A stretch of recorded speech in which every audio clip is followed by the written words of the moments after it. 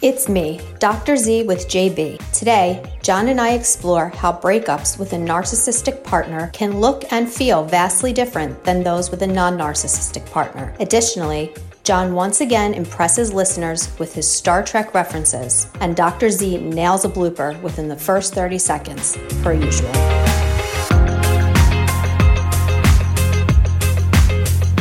Yay! Hi, everybody. Sorry we... oh, no! There it is! Oh, my gosh. There is the greatest blooper we've ever had, and it happens in session 21.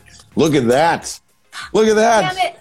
But I promise you that we are going to talk about breakups, and this is 100% something that is wrapped up in our daily lives through any type of a relationship, obviously, through business, but obviously we're going to be talking about romantic ones when it comes to, yes, there it is, as it is officially session 21. It's me, Dr. Z, with JB, John Barchard, and we've been going through, obviously, a lot of different narcissism traits and how that affects our lives. What's the difference between a regular breakup that we all go through and one of those awful narcissistic breakups that we go through? So, Dr. Z, I will give you the lead here, as always, but first and foremost, I think at any time, people that change and go through changes in relationships and grow apart is completely natural, and if you're doing that process, that is not a narcissism breakup. That's just a man that sucks breakup. Correct. Yeah. I mean, obviously there's so many reasons why, narcissism aside, there's so many reasons why people break up. Anything from, not loving the person anymore to they just have other stuff going on. They don't want a committed relationship, has nothing to do with wanting to be with other people. Maybe they just want to get their career settled first or something like that. People grow apart. There's abuse, because remember, abusive relationships doesn't necessarily mean narcissistic. Right. It could be financial issues. It could be a whole host. It could be your value systems are different. We talked about this before.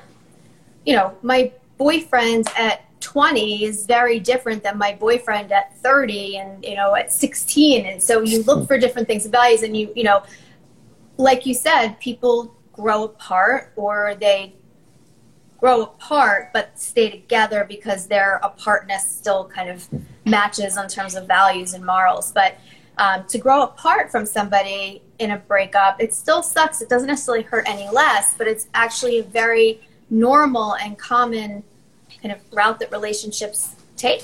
People grow apart. But again, I don't want people to always think breakups, they're painful. They don't always have to be because something bad happens. It could be somebody, like I said, took a job somewhere else. Somebody moved. Somebody, someone in their family got sick, so they have to take care of them and they can't focus on a relationship. So there's a ton of different reasons why. But that just doesn't make them any easier at all. Right. Even if you don't break up because you don't love each other anymore, it's still extremely difficult. Sometimes it's harder if you still love each other, and it's rather than the relationship. Yeah, and I'm sure we've all been through that in some regard at some point in our lives. And shout out to everybody that can, by the way, continuously reinvent their relationship. If you did meet at 16 and are carrying that on, that's incredible.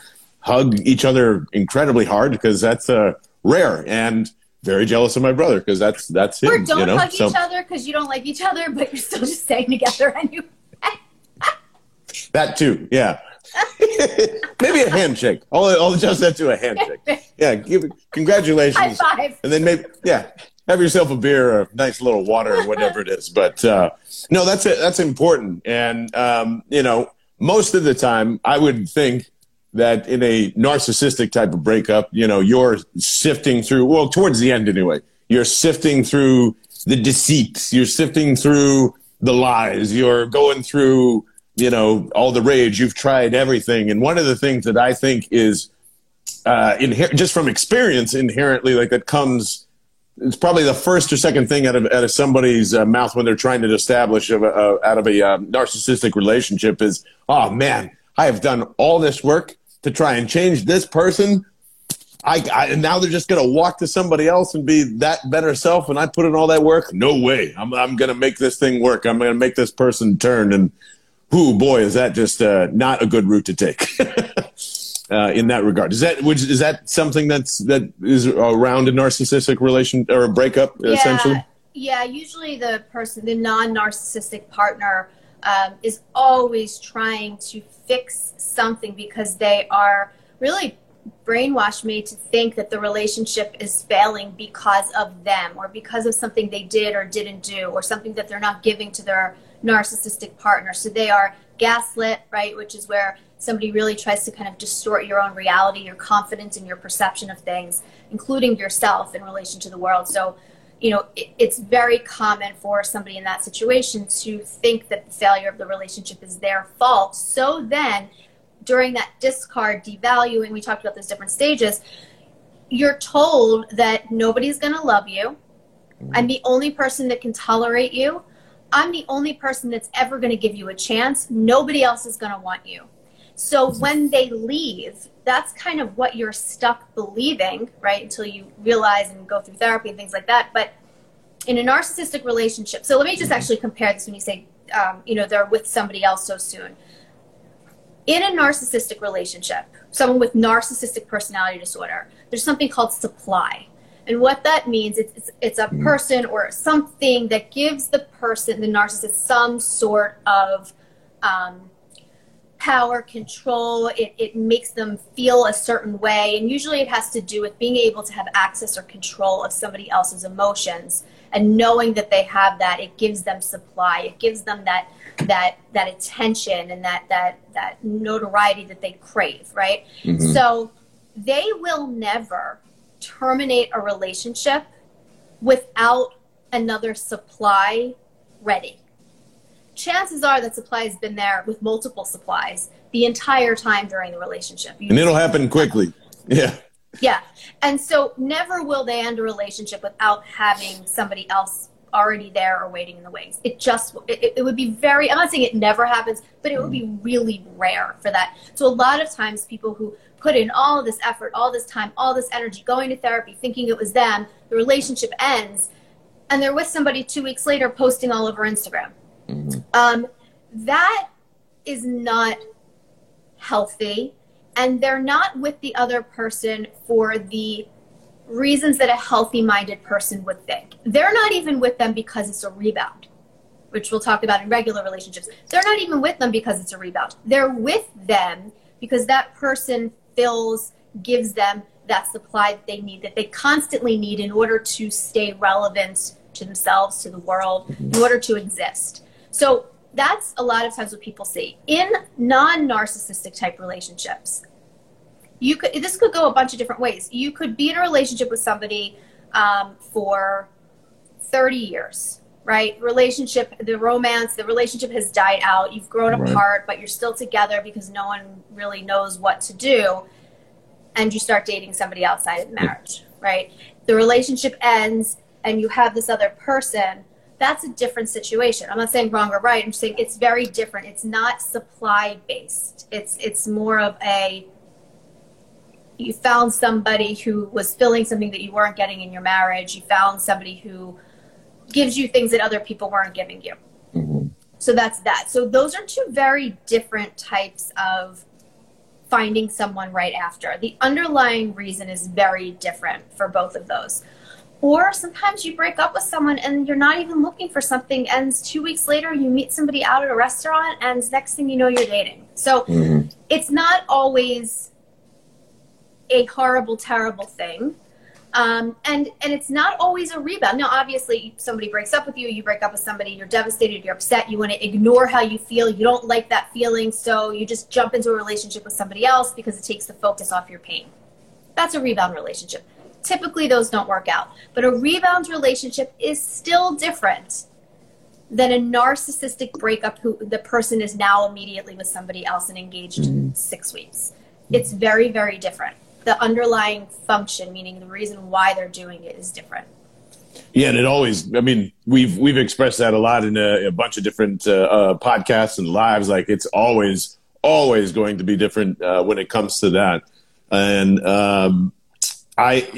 what are some of the other things that are vastly different when it comes to regular and narcissistic breakups? Sure. So let's take a breakup that, ended kind of amicably for the most part, right? I mean, there's some drama, but very little, and both people know that it's hard, but it's for the best.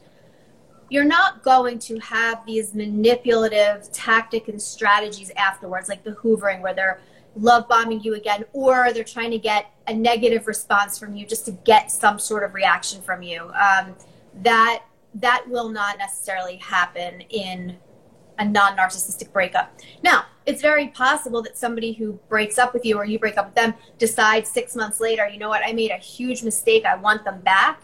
And so you start trying to make the changes that they wanted, and you start trying to talk to them again and, asking them, what can you do to make it work? Again, inherently different than hoovering and love bombing, because that has nothing to do with wanting you back. Hoovering, love bombing, trying to come back into your life. With a narcissist, it's one of a handful of things. One, they're bored. Two, they want sex and maybe they can get it from you. Three, they need money. Four, they just want to see if they have access to your emotions. Yep. They don't care about getting back together with you, because in their head they were never really with you to begin with. You filled a spot. You were like a place setting, right? So a lot of times people will confuse that as, they know they're wrong, they change, they want to work things out. They don't. They just want to know they still have access to you, or they want something from you. It has nothing to do with how they feel about you. Whereas in we'll say, traditional breakup, it's very common that somebody, breaks up with someone, and then 6 months later, they're like, you know what, I miss them. This is what I want. I really screwed up. Or the other person's like, I really fucked up. I really would like to talk to you. Let's meet for dinner. And it's organic. There's no underlying motives. It's really because of the other person and the connection with the other person. It's not because you need something. It's not because you just want to see if you can still get them. But I do caution everybody, no matter what, always question why they're coming back. Always. I don't care because which one it is. Yeah. Somebody could be coming to get back together with you, and you found out they just broke up with the other person that they were with after you, and so they're lonely and they're bored, right? But it doesn't mean that they are terrible, awful. It just means they're lonely and they miss you. It's not the same thing as a narcissist. It's not that they miss you. They miss being able to manipulate you. They miss being able to mess with your emotions on command. Yes. They're bored. The person they're sleeping with is away. Terrible at it. Oh, yeah. Sorry. So they just want to find somebody to sleep with that night because they can, and maybe because they want to piss off the new girlfriend and make them worry that maybe they're with someone. So it's never what it seems. So that's a big difference. And the biggest thing across the board with narcissistic breakups and relationships in general, people say, well, how do you know that they don't mean it this way? How do you know that they're really not going to work on things? Shouldn't you give them another chance? The telltale sign for the two, and the main difference between the two, is words are only so much. Everybody can say they're going to work on things, and everybody can say they're going to change. The question isn't, will they change? Will they say they're going to change? They're saying they want to change. It's, look at their behaviors. Did they actually change? Did they change, and then as soon as they got you back, they went back to their old patterns again? If you look at it from that standpoint, from a pattern perspective, that is a dead giveaway, what you're dealing with here. Okay, it's somebody who says they want to work on things just to get access to you again. It's very different than somebody doing the work. So how will you know? You'll know because you'll see the change, and the change will stay, for the most part, consistent. Yes, everybody has their ups and downs, but the general trend should be that it's improving over time. That's how you know. Actions over everything in life, too. Even with great people. I mean, listen, my better half, who is on the couch right now, knows exactly who I am in terms of hey, you're doing this wrong, you're doing that right. Like all of that stuff. So I forgot where I was going with all that, but I think there's people. Oh, right, Star Wars. That's right. Always leads back to there.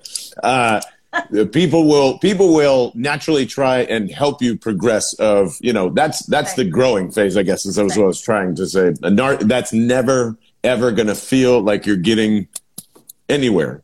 anywhere with the narcissist, especially their words. Yeah. Unless them helping you grow in some way benefits them. It's not because they want to grow with you. It's just because if you grow, they get something from it in some way. It's never about you becoming this better person or anything like that. It really, the hard part though, is that when you're in a narcissistic abusive cycle and you see that they're trying, when you're in that cycle and you're under kind of that spell, so to speak, it's really difficult to identify that they're bullshitting you about changing.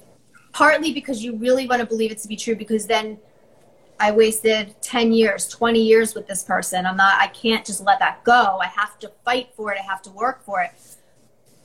But they know that that's part of it. And that's why they say, I'll change, I'll go to therapy. And you know what I think about couples therapy with the narcissistic part. Yes. Yeah, it can get very, very troublesome very fast when you go down that route too. And yeah, I remember now the actions part of it. Is there anything, I guess, different in identifying a narcissist versus what a narcissist would do at the end of a relationship? Or those kind of similar qualities in the beginning and the middle as they are towards the end? No. So in the ends of a relationship with a narcissist, so with a regular relationship, right? So obviously there's the honeymoon stage, right? Everything's great. And then it plateaus. You get a plateau. And then throughout regular relationships, you dip, goes back up, you plateau again. And maybe you're never at this point again when you're with someone for, 5, 10, 15, 20, 30 years, relationships change. So it's normal to kind of go like that, right? But with a narcissistic relationship, what you see is kind of this, and then boom, it crashes, because you're in that love bombing stage, right, where everything's so good and it's too good to be true and it's amazing and wonderful. And then all of a sudden, there's this shift. And a lot of people will be able to identify when that shift was. It is subtle sometimes, first it's those subtle little digs until it hits that discard phase. And then it's just boom, crash and burn. And then because it's that intermittent reinforcement schedule where you never know what you're going to get, it goes like this, goes like this, it goes like this. And then it may go back up, not quite to that love bombing stage, but they'll purposely bring it back up to that to suck you back in. But like any other drug, heroin, cocaine, whatever, you're always trying to get as high you did the first time, right? That's always what you're chasing after. And the problem with narcissistic relationships is that initial love bombing phase, whoever that person was in that phase, it wasn't really them. It was never them. It was an act. Who they really are is who you see now. Whereas in a healthy relationship that ends, who they were in the beginning is them. You've just watched them kind of grow in different directions over time. There was no maliciousness. There was no manipulative intent. There was no plan in the beginning. You genuinely just kind of organically grew together, and it was great. So the ends of the relationship with a narcissist is hell, because they discard you and you don't know what the hell just happened. And then they'll love bomb you. They'll hoover you back in. It's this constant back and forth, manipulation, emotional abuse. And then even if you do end the relationship, the court battle is a nightmare, especially if there's kids involved. And then they use the kids as pawn. Then their financial abuse and a whole host of things. Wherein amicable, or not even just really bad breakups, you're still just dealing with hurt, but you're dealing with hurt feelings on both parties. When you're breaking up with a narcissist, you're not dealing with hurt feelings with a narcissist. You're dealing with, there is no hurt. There's no emotions. There's just a what do I need right now and how can I get it?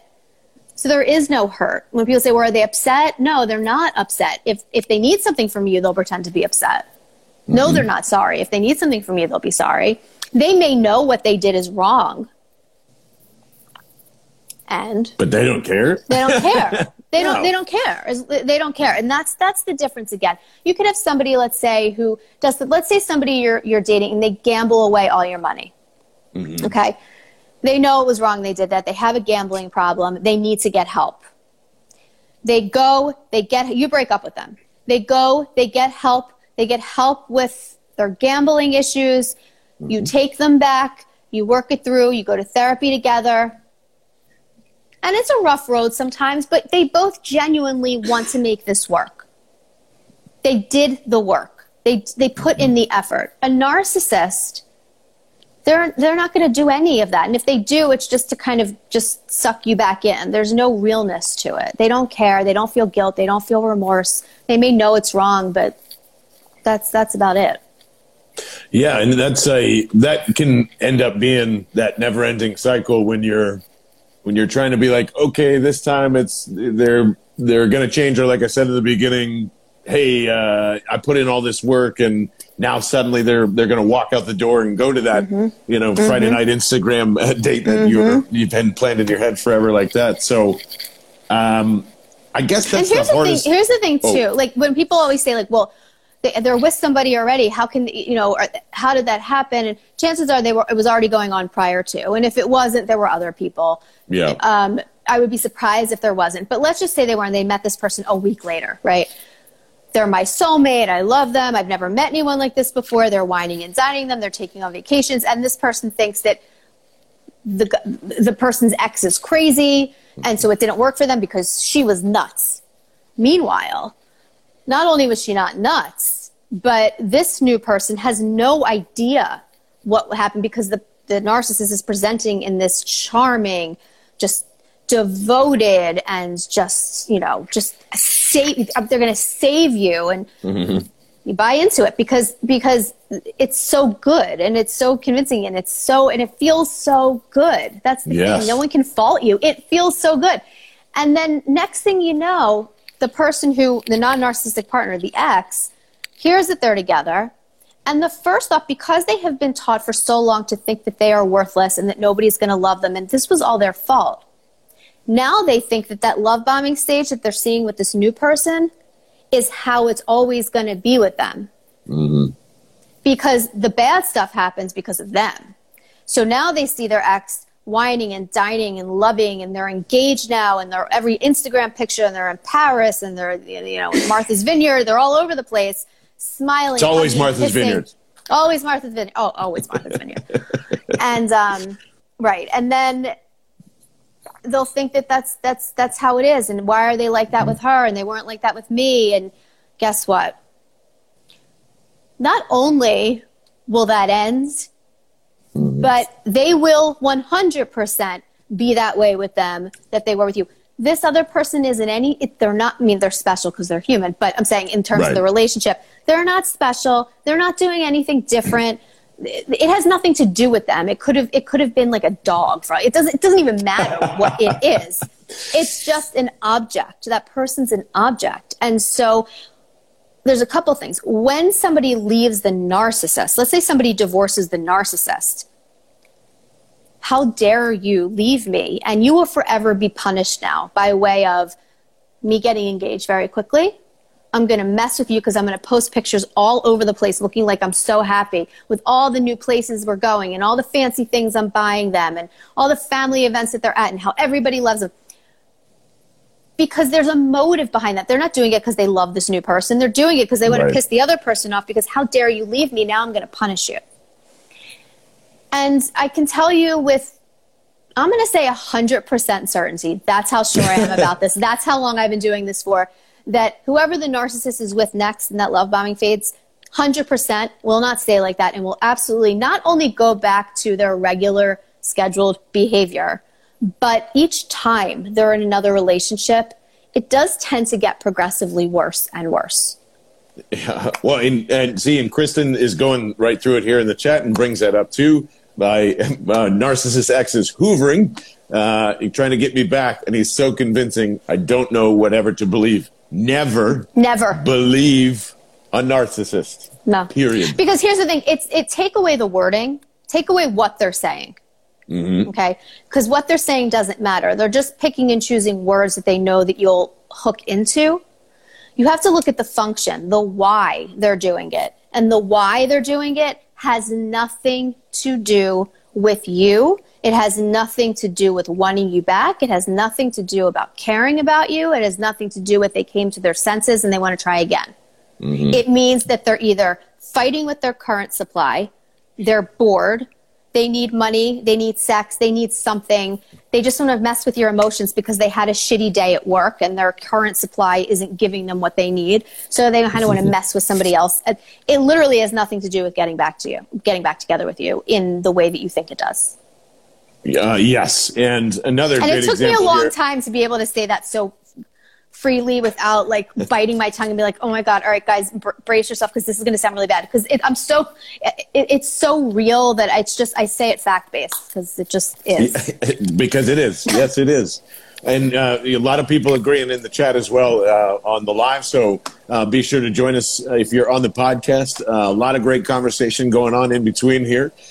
Jen being so welcoming. And hello, Jen. Thanks for joining us and being very transparent as well. We appreciate that. She's saying this is sounds like my life. Her ex is now engaged just after 2 months of breaking up.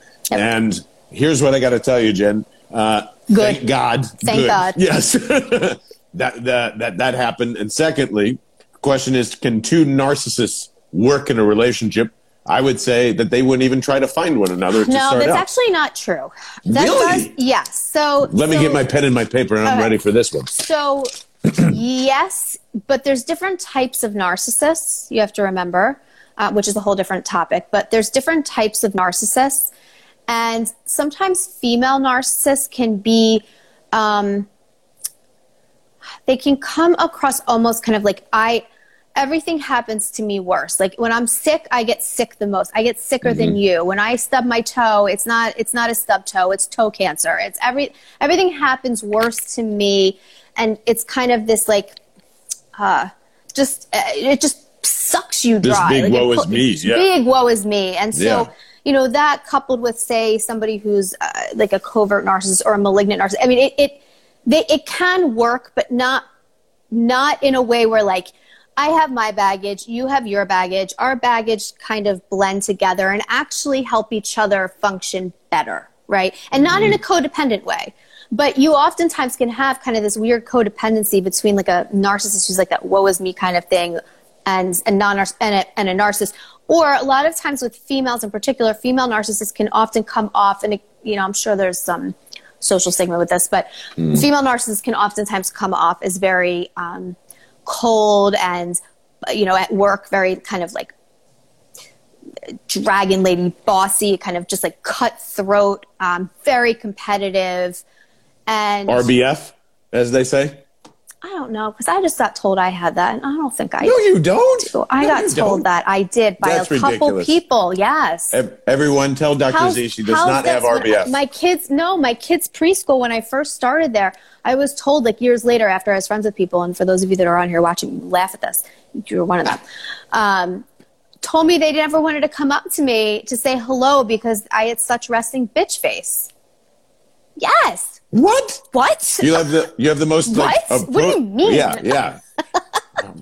Very approachable face in my I think that's so. Not. Yeah, that's ridiculous.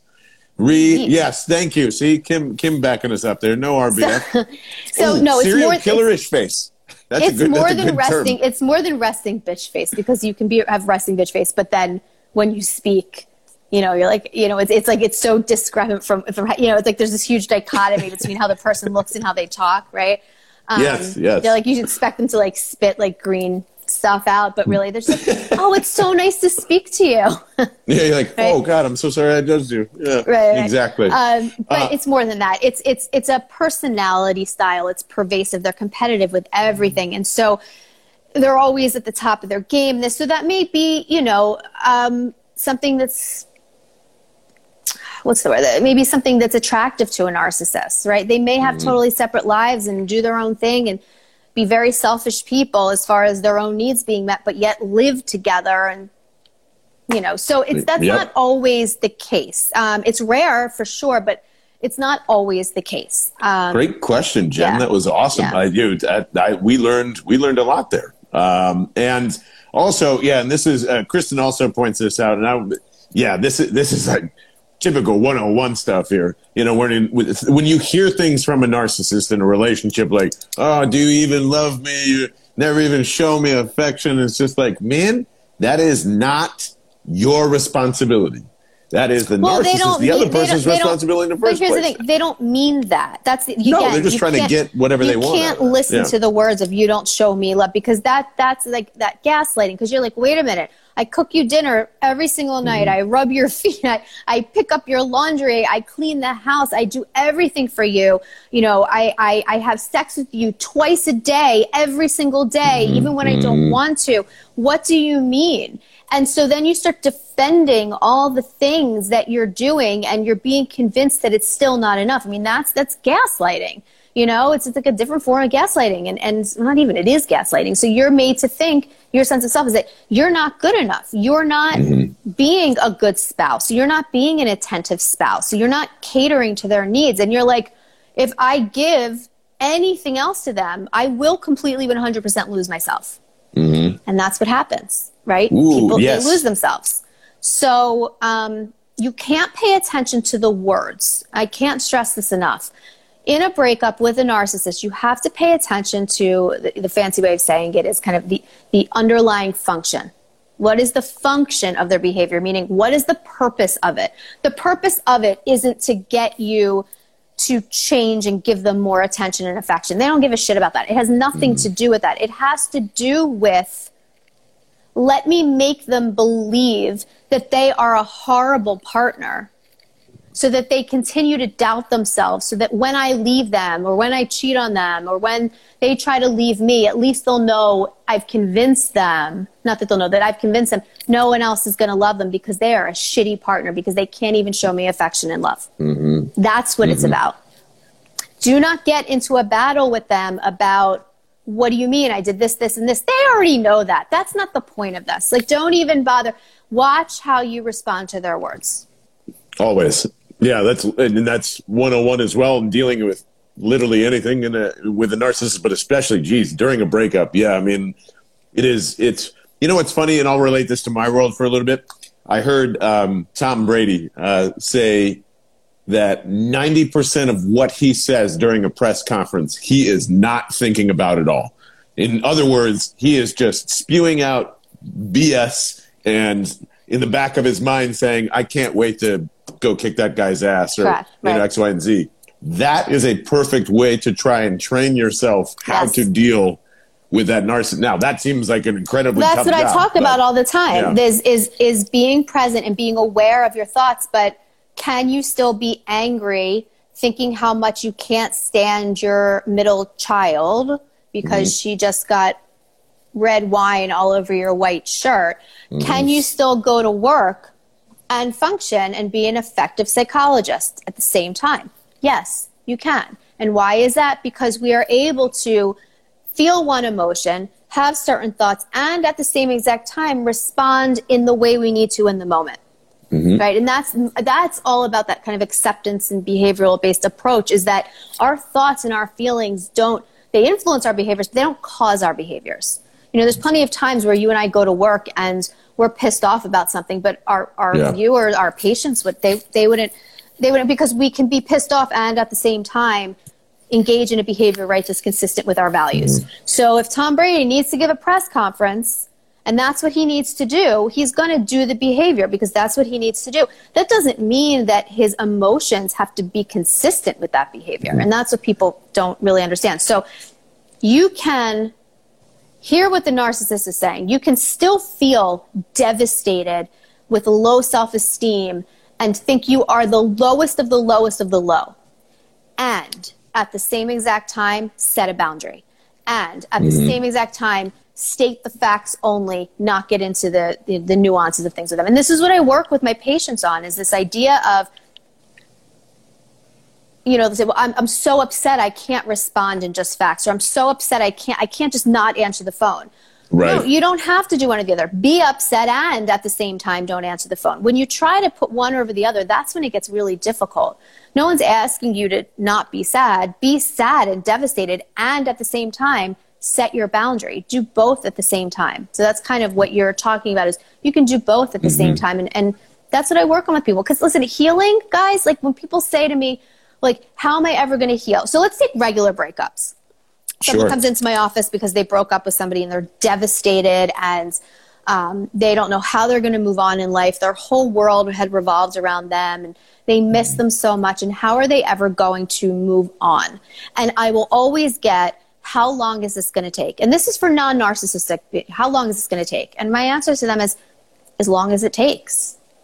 Mm-hmm. Yes. If you're with someone for 6 years, that doesn't mean there's like a set time that you now need to get over them, or you're with someone for 6 months and now you have to get over them within the next 6 months. There's literally no time period. And sometimes, to be honest with you, sometimes we never get over people, right? We never get over them. We carry them differently, but we never get over them. And I think the assumption that we'll get over everyone who's broken our heart, or everybody who, where the relationship ended for reasons other than not being in love anymore. Like I said, someone moved, or somebody had to take a different job, or somebody died, there's a very good chance you may never get over them. You just learn how to kind of carry it differently so that you can function day to day and you can have other meaningful relationships, not just intimate ones, but just relationships in general. Same goes for a narcissist. When you break up with a narcissist, you have to understand, as upsetting and as horrible as a regular breakup is, a breakup with a narcissist has a very large trauma component to it.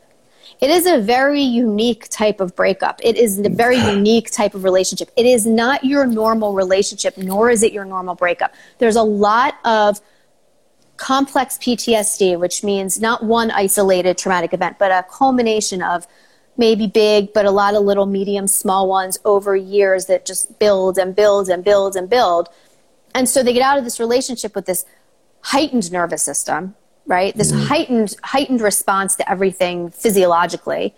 So they have to not only learn to re-regulate their nervous system, which you don't have to do in a regular breakup, but you also have to figure out who the fuck you are, which you may have to do in a breakup if it was like a codependent one, but it's kind of like, well, actually, most of the time in a regular breakup, you guys know exactly who you are, and that's why you're breaking up. Yes, right? unless it was a codependent one, unless like one person was so dependent on the other person that they just like kind of have no sense of who they are. They have no confidence in what they're capable of doing. So, so I think that there is that part, but the traumatic aspect of a narcissistic breakup is what really sets it apart. And your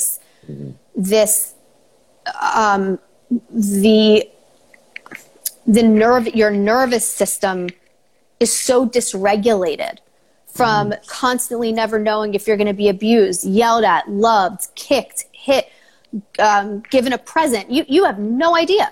So, your nervous system, you've been on fight or flight since the beginning of the relationship. So part of treatment for that is regulating your nervous system, which is not going to be the case in a regular breakup. A lot of people treat breakups as like a mourning process because it is, and it's kind of like this person's almost like died, but they're not dead, right? They're not in your life anymore. And it's a very, it messes with your head. I mean, they're still there, but they're not there. And it's confusing. Whereas with a narcissist, it's probably one of the only relationships. Yes, really abusive ones, maybe where it's not a narcissist, maybe there's substance abuse, so set that aside. But narcissistic relationships, the breakups, are one of the only relationships where you don't just break up with them. You need a plan. You need a plan, an escape plan. I mean, if you think about the times that you've had breakups with people, I mean, an escape plan is very different than we have to have a talk, right? Like this isn't working anymore. Or even just you break up over the course of months or something. You need an escape plan. I have had patients that have left a narcissist in the middle of the night with their children with no clothes, no money, nothing, because they had to escape. That's not happening in a healthy-minded couple's breakup. Maybe they're screaming and yelling because that's what happens, and there's crying and arguing, but there's no escape plan. No, it just ends. It just ends. I mean, maybe they get drunk and they're banging on your door at 3 a.m. But like, I'm not saying it doesn't get crazy, but there's no escape plan. So the difference again is there's a degree of trauma. Your physical self, your nervous system is completely dysregulated. You don't know who the hell you are when you are left or you leave them in a narcissistic relationship. It's more than just being sad. It's almost as if you feel like you don't exist. You are a shell of your former self. Whereas sometimes in a healthy breakup, you may be sad, but you're like, all right, let me figure out who I am. Let me figure out what I want to do. Let me move forward in life. She was holding me back. Now I can do what I want to do in life. It doesn't go buy a convertible. Yeah, go crazy. But do what you want to do. Go travel to Europe. But this is different.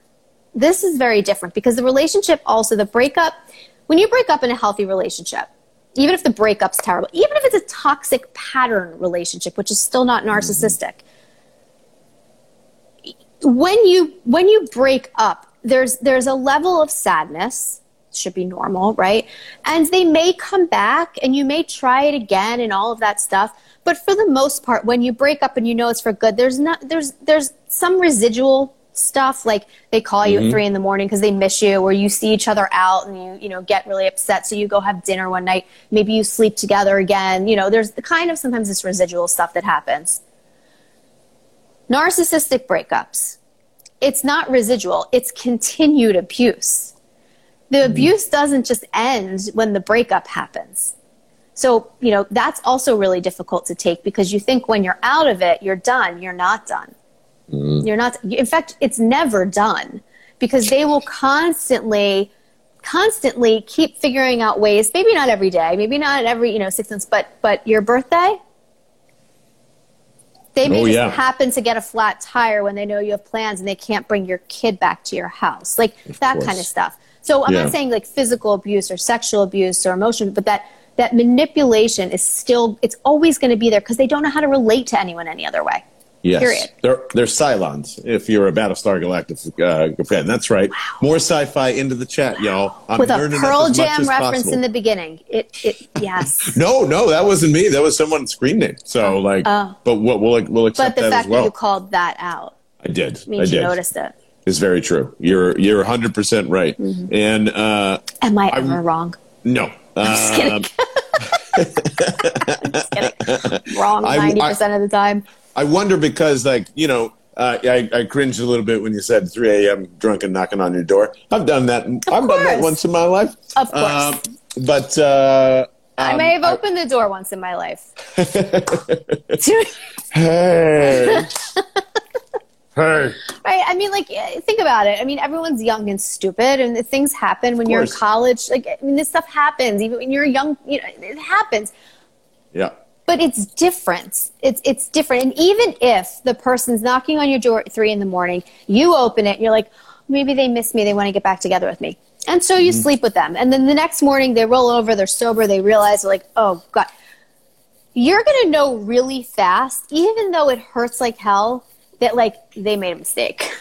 And you may get mad at them. You may throw them out, never talk to them again. F you, I hate you, you're disgusting, blah, blah. You may hate them. But they acknowledge that what they did was wrong and stupid, and maybe, I can't believe I did that. That's still different. Even in the worst of circumstances, that's still different. Yeah, we've all had one of those moments in our life for sure. So that's normal. Just if you do it all the time, then maybe, well, you won't even recognize it if you are. So you're not even in this chat. I don't even have to bother saying it. Where are you on is there any very borderline, non-narcissistic breakups matched with regular breakups that could look very similar, and you're really not sure which way to go, or is it really defined? There's possibly little to no chance that you won't know the difference. Well, by the time you get to the breakup, yeah, I mean, the course of the relationship looks drastically different than a normal relationship that went really bad. It still looks so different. Yeah. Even if it was throwing shit all over the apartment house, whatever, is back and forth, and it's just that. It ends like that. Right. Because if I'm not saying it's a healthy way to end it. Obviously, it's bad. It's not good. But if you look at the relationship leading up to that, you know, if it's like you guys were just like started being mean to each other and just both of you just couldn't stand each other, and like the you know, like you'd hear her chewing from like the garage and you'd like lose your minds, right? Like you just right. It's just like you knew things were going bad, and it had been like that for a while, and neither of you talked about it. You just let it go. Like, that's still so different than a narcissistic relationship. Still. And so by a time when it gets to the point of both of you just like have this like explosion of like, get the hell out, we are done, I can't stand you, and there's things being thrown, and I'm not saying that's healthy, that's a toxic pattern, obviously, to stay in something, never talk about it until you explode out of anger. That's not healthy. That's not necessarily narcissism. That's bad. That's just unhealthy relationship patterns. And massive anxiety probably too. Right. Yeah. And so when you have that ending where it just explodes, no, that's not narcissist. That's just destructive pattern. Not just, I don't mean to minimize it, but that's very different. A narcissistic breakup is part of a cycle of narcissistic abuse. A regular breakup, even in the most toxic of relationships, isn't necessarily part of a cycle. It could be definitively the end of the relationship. A narcissistic breakup is part of this cycle, because after the narcissistic breakup comes hoovering, love bombing. You know, we go back and forth and back and forth. So it's different. It's part of the cycle, and it's the springboard upon which the hoovering starts again. Yes, that makes a ton of sense. And to answer your question about similarities, though, in general, a lot of times if there's substance abuse involved, so there's a lot of this tumultuous, unexpected, intermittent explosiveness, abusiveness, you know, verbal, and when they're sober, none of that happens. But you know that if you go out on a Saturday night, it's going to be ugly, right? That can resemble sometimes, you know, to if you don't have the details of it, can mimic that. But again, you have to look at the function. If the person were to get sober, I'm not saying stay with them for this, but if the person were to get sober, do they work on their stuff? Are they taking accountability for their shit? Are they aware, feel remorse, feel regret, and do everything in their power to change, to make the relationship better? Not a narcissistic relationship. It's the effect of a substance abuse problem, but it's not a narcissistic relationship.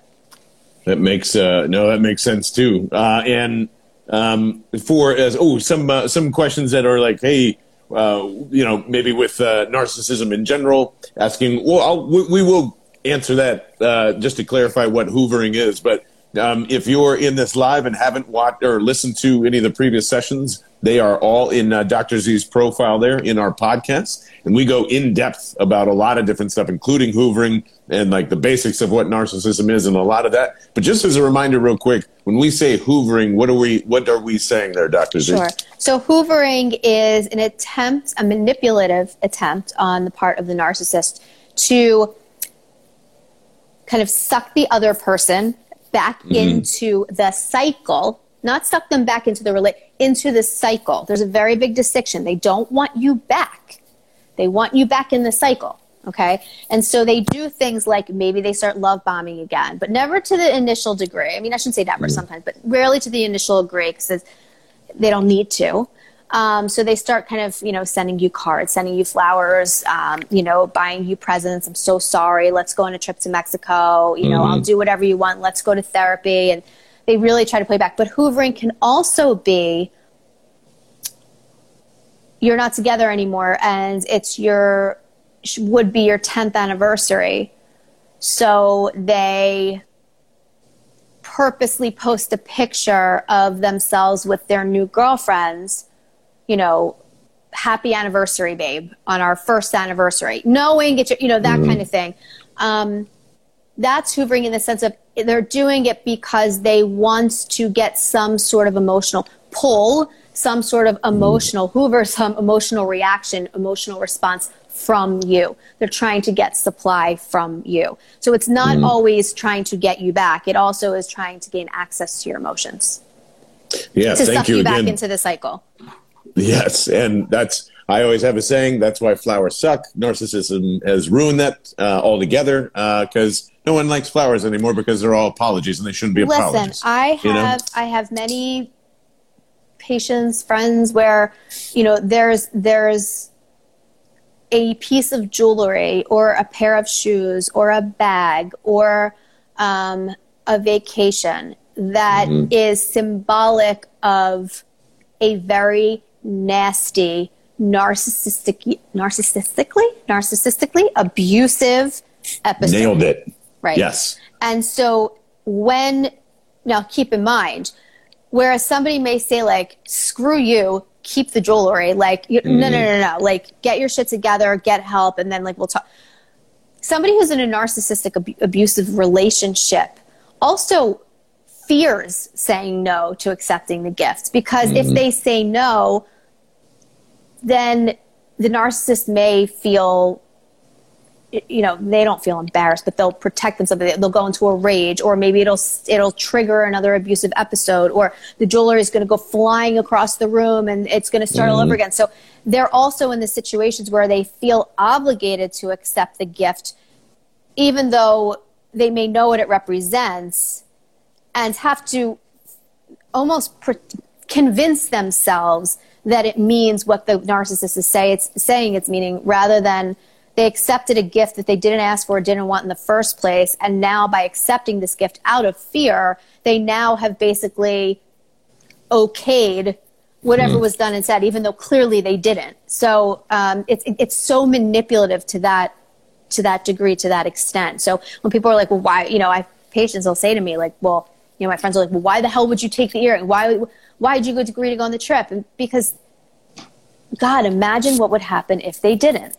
Because it's just easier to say yes. It's easier, but then by saying yes, it continues, so it's a really tricky situation. And so for people that know people in narcissistic relationships, or people that are in them themselves, understand that it is not easy to just leave.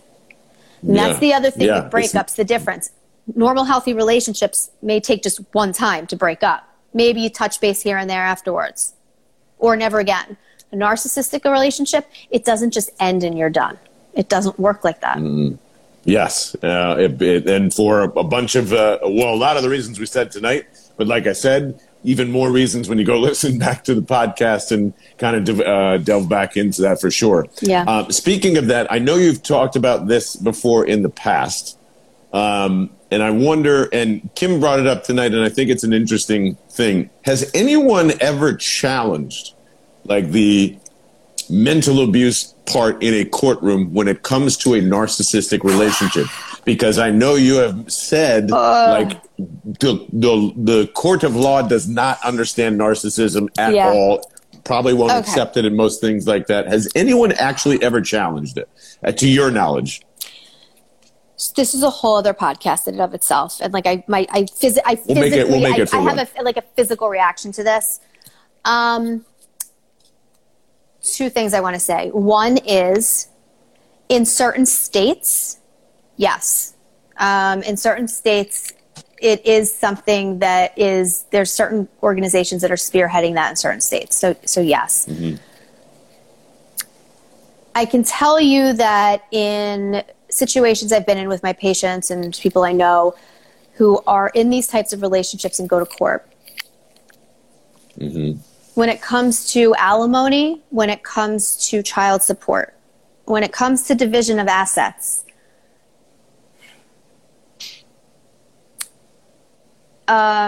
oftentimes the non-narcissistic partner is told that the abuse is not relevant and that it's about getting as much as you can for your kids to live on, as much as you can for you to live on.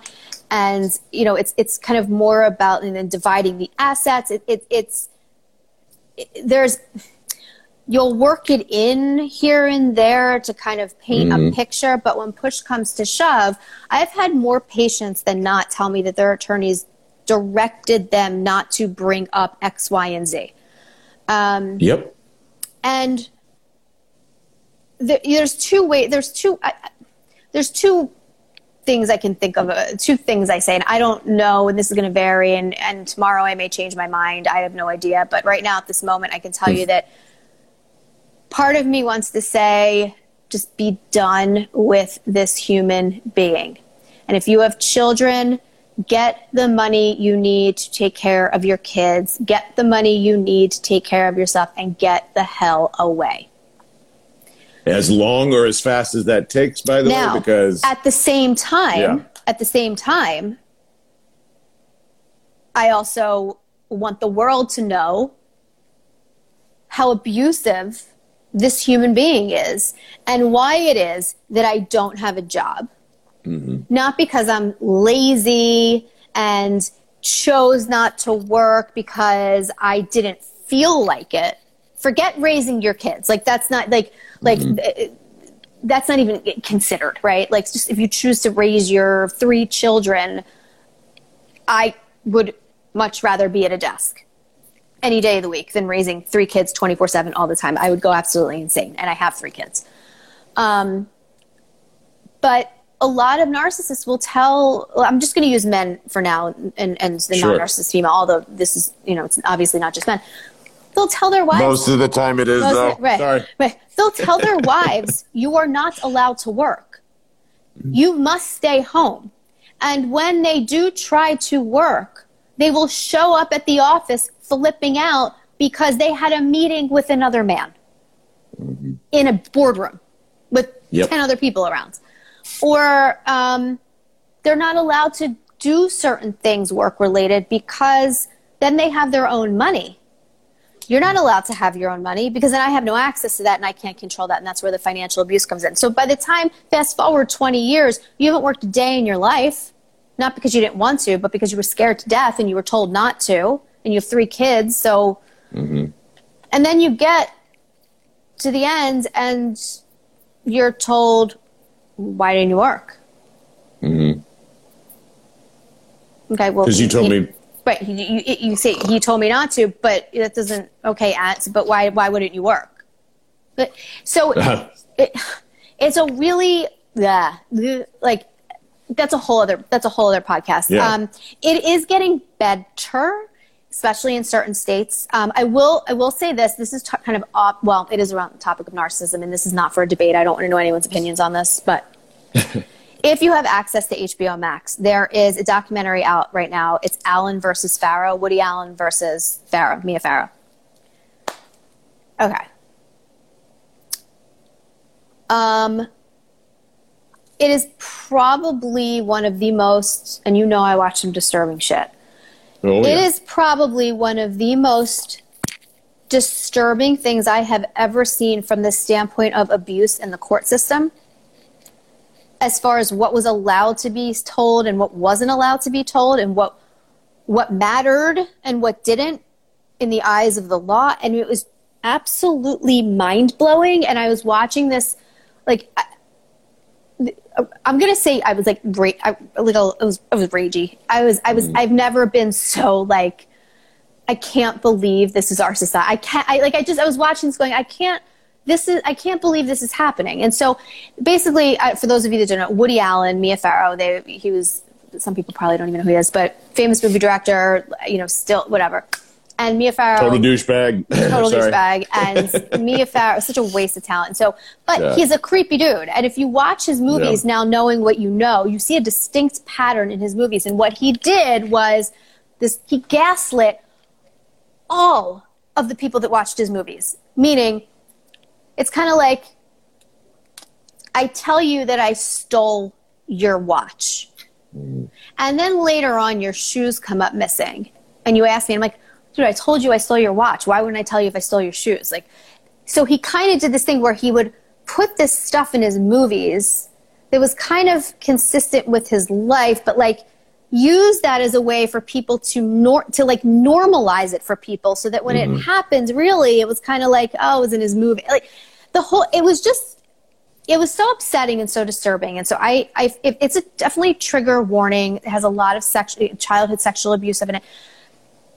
It's definitely a trigger warning. So, if this is something that triggers you, you may not want to watch this. But it really gives a good picture of just how silenced she was for such a long time, because it just wasn't allowed to be talked about until years later. And so that's why the documentaries are not, but it's unbelievable. So I do think in general, things are getting better with that, but I still think that the court systems have a very long way to go. And I also think that attorneys, even though they're doing what they're supposed to be doing, getting their clients their money, they still have a lot to learn too, as well as how best to respond to the narcissistic partner's attorney.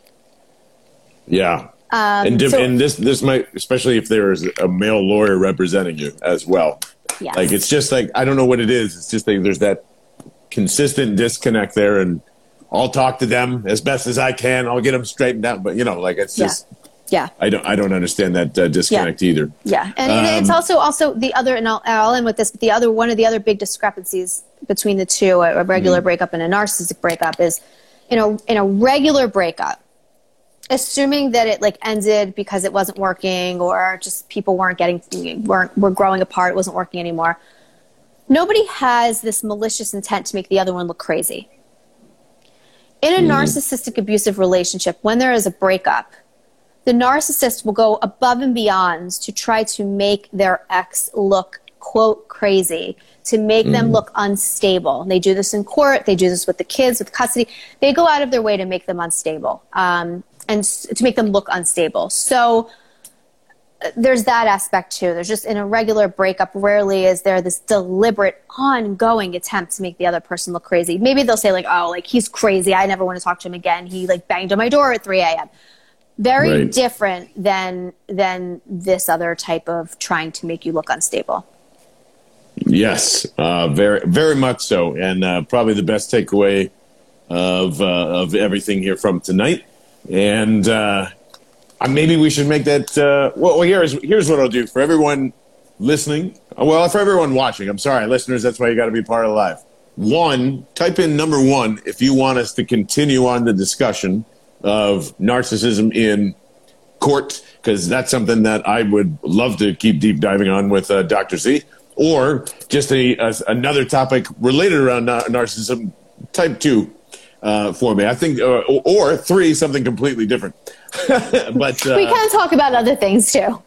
yeah. I feel like we got a lot of good momentum here, and there's a lot of great, lot of ones coming. So yes, I think so too. I think definitely next week, let's jump into that within the courtroom, because I know it's only a natural transition. If we're dealing with the breakup, we're certainly going to have to deal with the aftermath after the breakup too.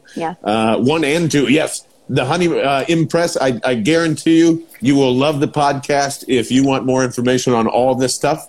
And then come back with us again next Monday nights here, 8 o'clock East Coast time.